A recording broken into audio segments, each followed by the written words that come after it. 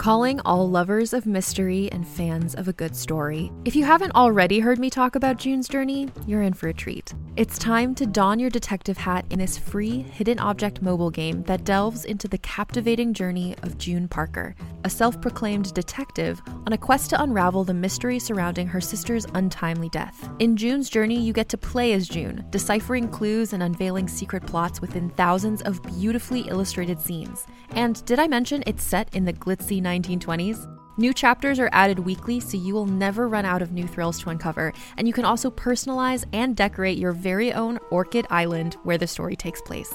How sharp are your detective skills? Find out when you download June's Journey on your Android or iOS device, or play online via Facebook Games. Your detective journey awaits.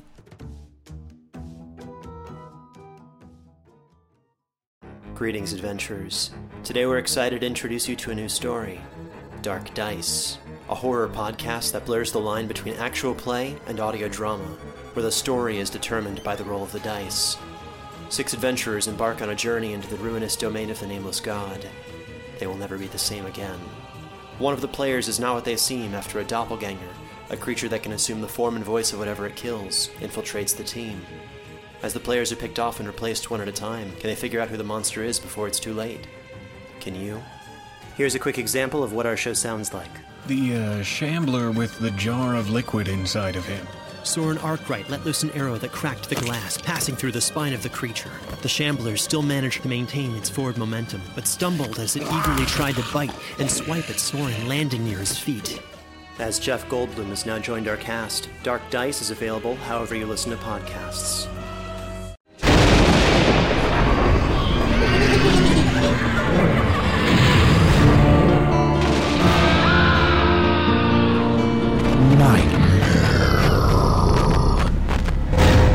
Welcome to the Nightmare Magazine Story Podcast. I'm your host, Jack Kincaid. Nightmare Magazine is edited by John Joseph Adams and Wendy Wagner. The stories of this podcast are produced by Skyboat Media, directed by Stefan Rudnicki and Gabrielle DeCure, in association with Jim Freund. Our first offering for the September issue is Outside of Omaha by Ray Nayler. The story is read for you by Stefan Rudnicki. Outside of Omaha is copyright 2020 by Ray Nayler. Ray has lived and worked in Russia, Central Asia, Afghanistan, and the Caucasus for over a decade. He's a Foreign Service officer and was a Peace Corps volunteer in Turkmenistan. He speaks Russian, Albanian, and Azerbaijani Turkish. Ray's most recent foreign assignment was as a press attaché in Baku, Azerbaijan, and he's currently headed to Pristina, Kosovo, where he'll manage cultural affairs for the U.S. Embassy. His work has appeared in Asimov's Clark's World, Lightspeed, Cemetery Dance, Ellery Queen's Mystery Magazine, Crime Wave, the Beloit Poetry Review, and many other journals and collections. His story, Winter Timeshare, was recently included in the very best of the best, 35 years of the year's best science fiction, edited by Gardner Dozois. You can follow him at raynayler.net. And so ends this week's intro. So, without further ado, let's have a nightmare. Outside of Omaha by Ray Nayler. You would have hated your funeral reception. Potato-nosed husbands clomping around our parlor in their cheap suits, stinking of naphtha and condolences. Wives with sweat-streaked powder caked in the creases of their necks like flour sacks brought to life by a pair of magic dentures. That's what I kept staring at.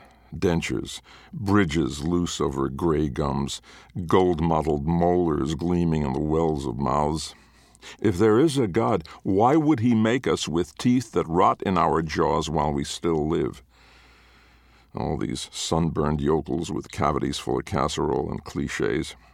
I saw the priest's wife fingering the webwork of your doilies enviously, clamping the intricacy of your antimacassars between thumb and forefinger, while her husband cornered me in our kitchen, soughing psalms at me between mouthfuls of scalloped potato. One day within your dwelling is better than 1,000 elsewhere. The threshold of the house of God I prefer to the dwellings of the wicked. Dwellings of the wicked, I wanted to ask. What are you trying to imply? But I said nothing. I just stared out the window at the rectangle of turned earth. and watched the wind agitate the autumn leaves of the quaking aspen over your grave. You would have liked the weather, at least, when they lowered your coffin into the ground. A Nebraska morning, drear and flat, with the harvest in and nothing but the wing whirl of gleaning birds over the stubble field, the grain elevator 9 miles distant on the march. You always said you could see the curvature of the earth. I still cannot. It all just looks flat to me, perhaps flatter now, as if with your passing even the little rises that struggled to give the landscape character had sunk. Now the neighbors are gone, nothing left of them but their muddy boot smears on the porch, their greasy fingertips on the sideboard, an icebox full of dishes I will have to return the next time I can drag myself to church. Now is the real funeral, ours alone. I find myself thinking of the last time we went into town. It had been another such morning. I had lingered on the porch watching you descend the pebbled pathway in your Sunday dress, your lacy collar, your heeled and pinching boots. We hadn't even left yet, and I was already strangling in my starched collar, strings of hair painted to my scalp. Well, I'd thought, at least we ain't headed to church. So we drove the Ford into Omaha, and at the studio they froze our faces for the future. I had thought it a strange request, you wanting to go to town at all, much less to have our picture taken.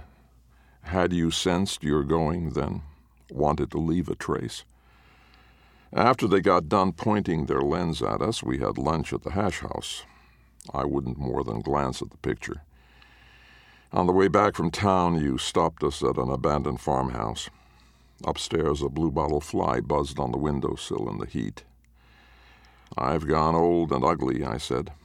You unbuttoned my collar, tossed it on the floor, ground it under your heel.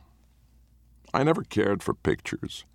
I have plenty in my head without needing those colorless rectangles to remind me. Pictures are just a diagram of how light falls on things. But I remember angles in my balded box no camera lens can see. Watching the aspen shudder over your grave, I remember the early days when I cast myself out to this place and raised up that little house of sod we use now for a shed. I remember writing out my stammering wifing letter to you by lantern, penned to an address in upstate New York from an ad I'd sliced out of the paper with a razor blade. "Get married. Any lady or gent wishing to marry, send age and description to us. We will introduce you to our members by mail. 10,000 pretty, respectable, and wealthy ladies and honorable gentlemen anxious to marry, strictly confidential, send stamp for particulars." I remember the picture I had of you then, a picture I'd made up in my mind. A good blonde German girl, rosy and somehow always white-dressed in this Nebraska mud. Then came you from the train, small, weird of accent, wreathed with the eastern city dark of coal smoke and narrow lane. But not the east of this country, no. Another east across the sea, where Europe exhausted itself. A crooked town of stone and gloaming, at the moss foot of mountains from which horse hooves sounded in the night. You came with everything you owned in a jacquard bag. You barely spoke those first weeks, but we found a rhythm. Like a country dance in a lanterned barn, we found a language. The way you speak to a partner you burn for with a lingering palm, the twitch of a fingertip during the allemande left. I would get up from the couch where I'd slept, splash my face and hands clean at the yard pump, cook ham and eggs, bake the day's bread. You'd come down from the bedroom, wrapped in your shawl, and eat. I would talk idly about the day, as if to myself, things I was going to do, lists of tasks for myself. I asked you nothing. When I took the bread from the oven, you broke it into pieces with your hands and put each one into your mouth, contemplating it as if it were something stranger or more precious than just the product of my labor in the fields. If you dropped a piece on the floor, you picked it up and touched it to your forehead before placing it between your lips. Later you would sit in the parlor with your bobbins, pillow, straight pins, and thread, making lace. I found any excuse I could to watch you, watch the white web of silk grow, pattern locked into pattern like memory itself. Or sometimes you would go out and wander our farm. I would come upon you during my work, lying in the grass under the sky, or trailing a yearling through the pasture, or gazing into the stillness of the well. In the evening we would sit on the porch, near one another but not touching. Me with my pipe, and you with nothing at all, watching birds cross the setting sun. We had lived in that silence 2 weeks when the neighbors first came calling. They drew up in their wagon at the end of the drive, just after we had finished the breakfast. Wife and husband in the door of our home almost before I could invite them, with a pie and a noisy welcome. Who told them? Someone at the station, perhaps. But news here seems to travel of its own accord, without people moving it along at all. The husband and I stood on the porch, trading the mercies of small talk and pipe smoke. With the free part of my mind, I listened to her in there calling you dear and squealing over your lacework while you stumbled your short, thickly accented responses. When we men came in, the two of you were in the kitchen. You had somehow made her tea on a stove I had never seen you touch, with a pot I did not think you knew existed. She was happily chattering away over a tin of biscuits. "You will never believe, Harold," she addressed her husband, "the things this young lady can make with her hands. Such lace, the finest I've ever seen." And then she had to add to me, "And so quiet and polite. You found yourself a real old country bride." You held your cup in front of your mouth like a shield, and our eyes met, and I saw the glimmer in yours of hatred for these folks, and knew then we would be together, you and I, against everyone. After they left, you took up the broom, the first time you had touched it. You swept out the kitchen, swept the porch clean. It was a good, fat pie she had baked us, filling the kitchen with the scent of apple and cinnamon. You picked it up and walked out of the house. I followed at a distance as you marched with that pie in your hands down to where our drive met the country road, then further, watched you turn the pie tin upside down over the ditch, then drop the tin beside it. Then you marched back. I stood out in the yard a bit, pretending to busy myself with the well chain. When I came inside, you were at the kitchen sink, washing the teapot and your cup. Hers was still on the table. "Rotten pie?" I asked. "Rotten person," you said, without turning around. "Take teacup out and throw it in ditch, too." And just like that it began. Our real marriage. You started to do a few things around the place here and there, though for the most part it was me who worked, and I never resented it, being the kind that likes busyness. You took to your lace with an added passion, and you began that day to knit for us a life as well, a circumscription patterned of your disregard for the world, an intricacy that was just us two, and ended at the place our drive met the road. On the days I went to town, I felt as if, as my mule stepped out onto the country road, I was crossing a barrier beyond which was another place, not our own. Inside, our world was bright and cunning as a painted Persian box, where I lived in lacquer with someone strange and stranger than myself, and I would unlid for no one what was inside. That is why I write it here. It must come out of me, but when I am finished, I will bury this in the ground where none will find it. That was the night you came and took me by the hand to the bedroom. I remember that as well. How you blended to me at the root, the cleft, the sweat and wanting on your lip. How you leaned up and hissed that lullaby in my ear. Mother, dear, mother heart, unlock the pearls from round my throat.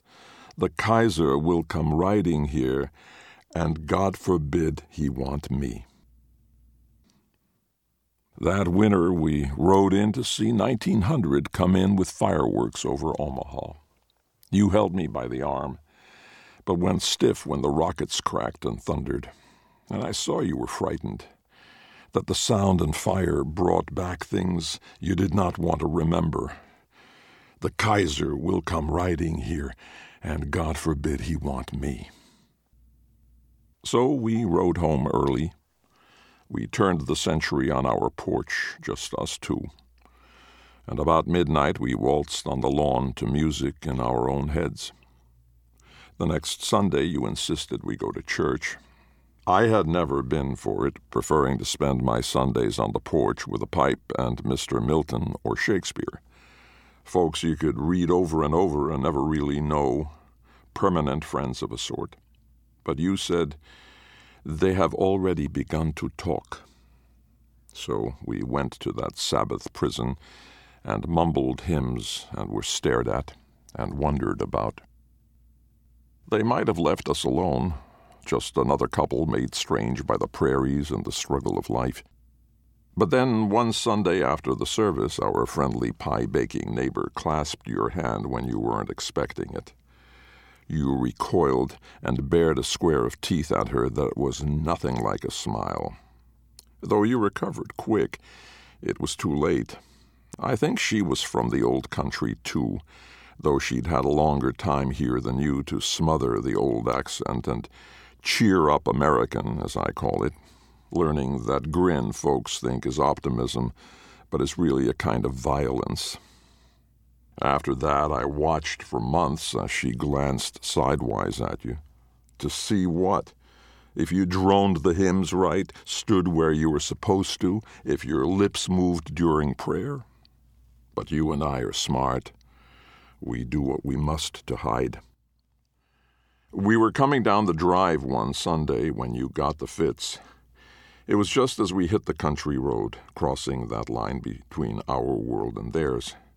Of a sudden, I looked over and saw you twist and writhe.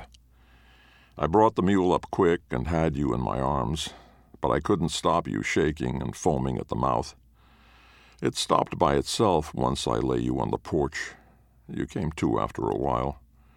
You were steady enough for me to get the cart in its shed and return to you where you were wrapped in a quilt on the couch, nurse you with tea and whiskey. The next Sunday it happened again, just as we turned on the drive. One moment you were fine, and the next you were choking, heaped up and shaking. You would have fallen from the cart if I had not gotten hold of you. But this time you wouldn't let me stay. Go to the church, you said. I am fine now. Go and let them see you. I did go, and they saw me. And our neighbor came up to me after. Where is that lovely old country bride of yours? She asked. I saw a few of the other ladies were watching, thinking they were sly, standing off at a distance. She caught a chill is all, I said. Then I raised my head and addressed the other ladies too, taking pleasure in the shame that washed over their faces. She sends you all her greetings, and will be back soon enough. With that I tipped my hat and smiled, and shook the men's hands and left. I don't know why I noticed it as I turned up the drive. Usually I am so distracted by that time, so eager to be home to you, that I don't notice much at all. But maybe this time I was angry and glaring around at everything, wanting to hit out at the world. Maybe that was why I saw it. A patch just there by the road where the earth had been disturbed. I put the wagon away, but did not come into the house. Instead, I got the shovel, went down and dug. I dug carefully, and about 6 inches down the blade clinked. A bottle. It was made of cloudy, sky-tinted glass, corked and sealed with wax. When I held it up to the light, I could see fluid inside, and the shapes of other things. I walked down the road a bit, then twisted the cork off. The liquid inside was piss. That was clear right off. And when I smashed the bottle in the ditch, I saw nails, pins, and the needles wrapped in a bundle with a red thread. I ground the bundle under my boot heel, kicked dirt over the pieces of it all. When I got to the house, you were standing on the porch wrapped in a quilt I'd made you, with a red in your cheeks that looked like fever at first. You stopped me before I could step on the porch. "Go and get a bucket from the well pump. Wash your boots and your hands out in the road." I did so. And when I came back in the house, I found you in the kitchen. You had a copybook of mine where I scribbled some days lines that came into my head. Not quite a poem, but when you read it back to me out loud, it sounded like one. The brasky prairie land was right for us, and knew that its possessors come to make our parcel of this samey plain a kind of Eden. Here we reign secure. Americans would sow a row of corn in hell as long as it was free and to the west. So I guess we are Americans after all. You paused on that line, repeated it. "It's just stuff," I mumbled. "Some kind of dream stuff I wrote out one morning." "No," you said, looking up at me. Then I saw the blush was not fever, but happiness.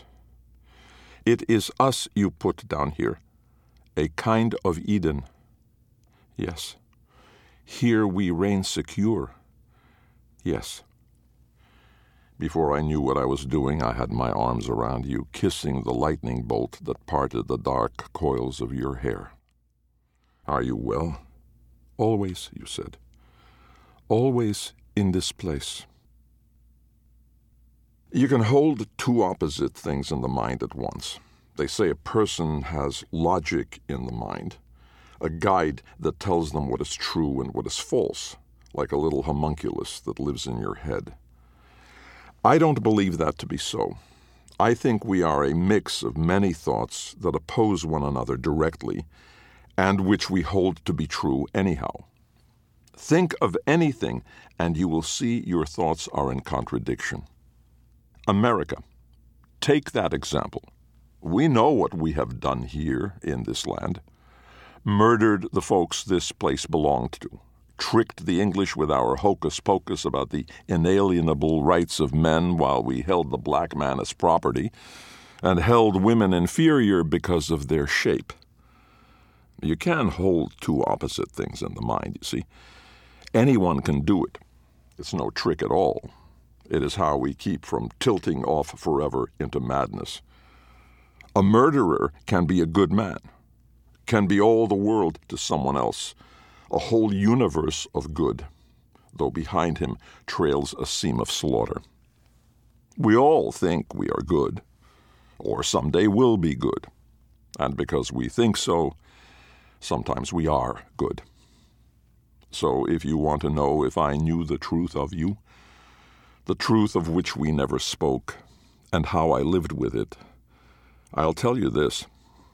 I knew, and yet I kept myself from knowing. I woke up in the middle of the night to find you gone from our bed.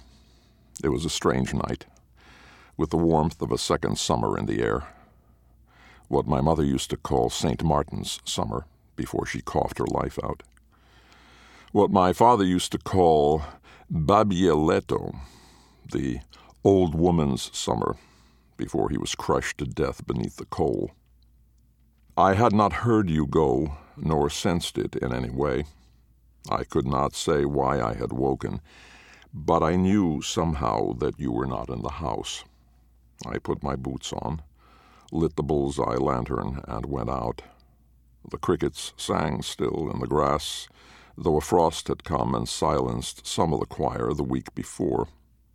In the barn, the mule stood staring into the gloom with his glossy eyes and huffed when I came in with my light. I walked up the little ridge, the Nebraska nothing of a rise we call a hill, to that copse of quaking aspen. There at the foot of one of the trees, I found it. You had folded it neatly, like the precious thing it was. I dared not disturb it, though I crouched down next to it and played the light of my lantern across every detail. Your skin. I stroked a finger along an eyelash, on a lid that opened on nothing at all.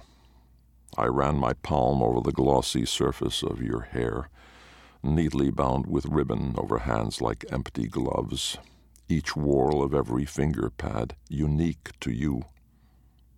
Then I stood and went back into the house. I opened the bedroom window so I could hear the night, and I lay there, waiting. Everything we know is surrounded by darkness. We scry things out by the light of weakest torches, pushing back at the abyss. I once was at a night fair and looked through the lens of a telescope at the moon, and there were mountains there, and what looked like seas. Whole mountains out there in the emptiness, turning around our earth to no purpose. And just like they took that picture of us in Omaha, the astronomers have been taking pictures of stars out there in the void. They even break the light into pieces and learn from those pieces what elements a star is made of.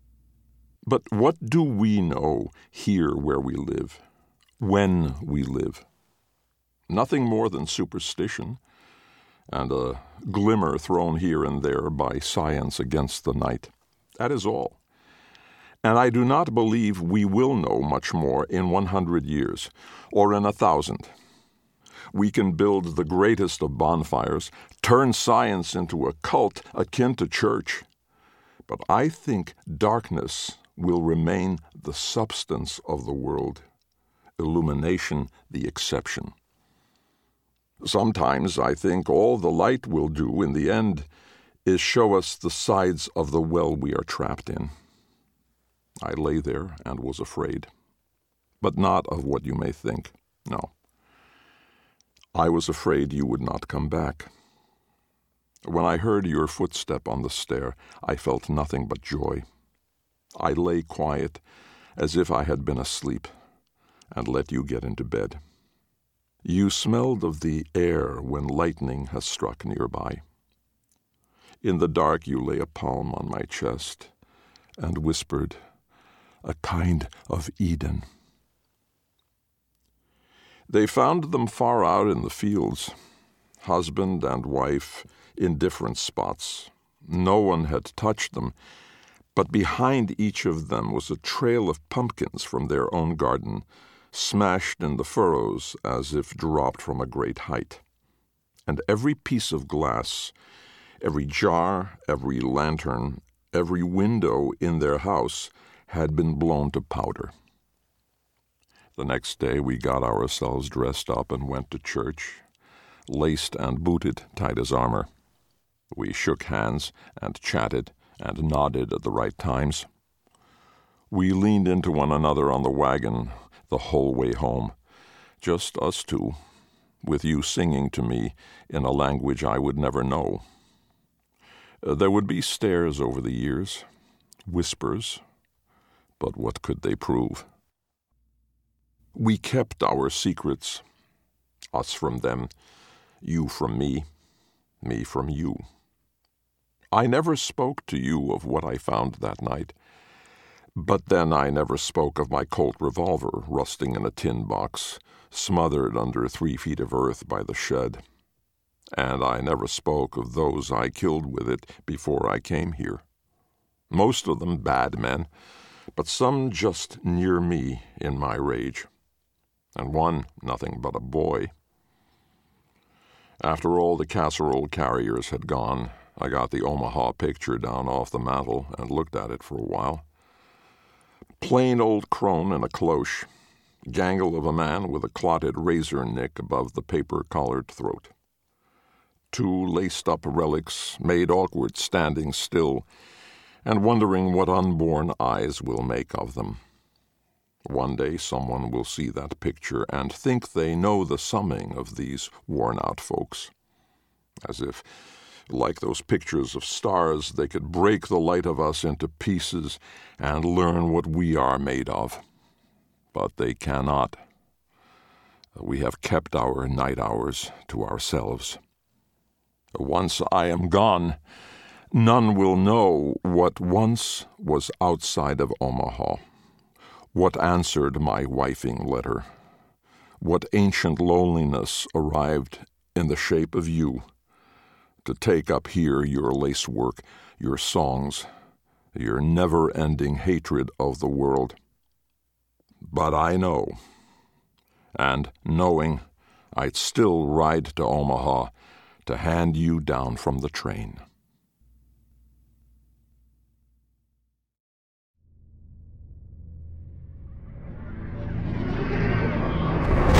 Welcome back. I hope you enjoyed the story. Please consider making a stop at our website at nightmare-magazine.com. If you'd like to help spread the word about the Nightmare Magazine podcast, go to iTunes, find the Nightmare Magazine podcast, and leave a review or rating there. Nightmare Magazine is published by John Joseph Adams. If you haven't already subscribed, check out our many options at nightmare-magazine.com/subscribe. The stories of this podcast are produced by Skyboat Media, the most respected independent audio production team on the West Coast. They are headed by the Audie and Grammy award-winning narrators Stefan Rudnicki and Gabrielle DeCure. You can check out Skyboat Media's website at skyboatmedia.com. Post-production is in association with Jim Freund.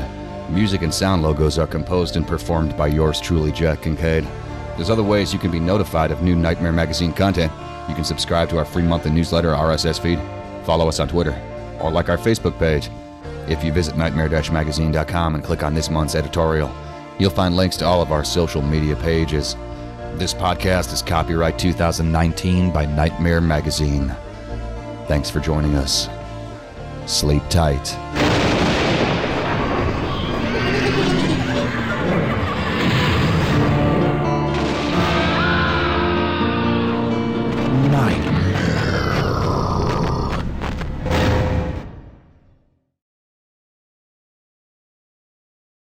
Hey there, this is Justin Bartha. I made a funny new podcast, King of the Egg Cream. It has the greatest cast in the history of podcasts with actors like Louis Black, I'm torn by my feelings for two women. Bobby Cannavale, You can eat it, or if someone hits you, you can put it on your cut. Melanie Linsky, I wonder what these marvelous things are that look just like boiled chicken feet. Jason Ritter, I can break things and pick locks and kill people. Michael Stuhlbarg, The whole point is to inspire people that they should make themselves better. Ari Grainer, No, don't whet its appetite. What are you, an idiot? me, Justin Bartha, That's not just any egg cream, that's a Lemke's special. and all narrated by the hilarious Richard Kind.